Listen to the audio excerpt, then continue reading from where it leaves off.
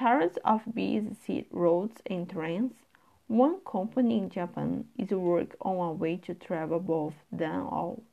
Talk company Zip Infrastructure is developing a ropeway called Zippar.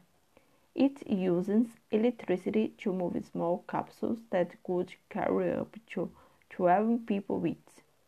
Unlike other ropeways, the capsules will be able to make turns instead of on different routes.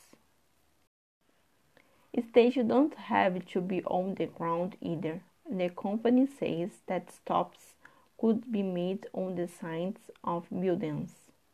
Takamasa Suchi, 33 years old, president of Zip Infrastructure, said that he expected to rope away with 12-person capsules to be able to carry 3,600 people per hour, with one capsule running every 12 seconds.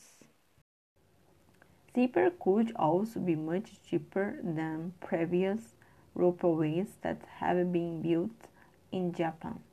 According to the company, it would cost $50 million per kilometer to build, while other ropeways have cost about $100 million per kilometer. For example, the Yokohama Air Cabin that opened in the city of Yokohama in April 2021 cost $120 million per kilometer. Furthermore, the company says a ropeway could be built 5 times more quickly than a railway too.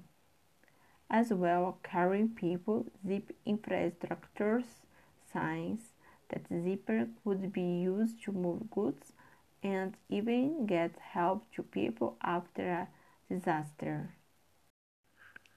The company now has a test version of Zippar for one person in the city of Odawara and is developing a test version for 4 people.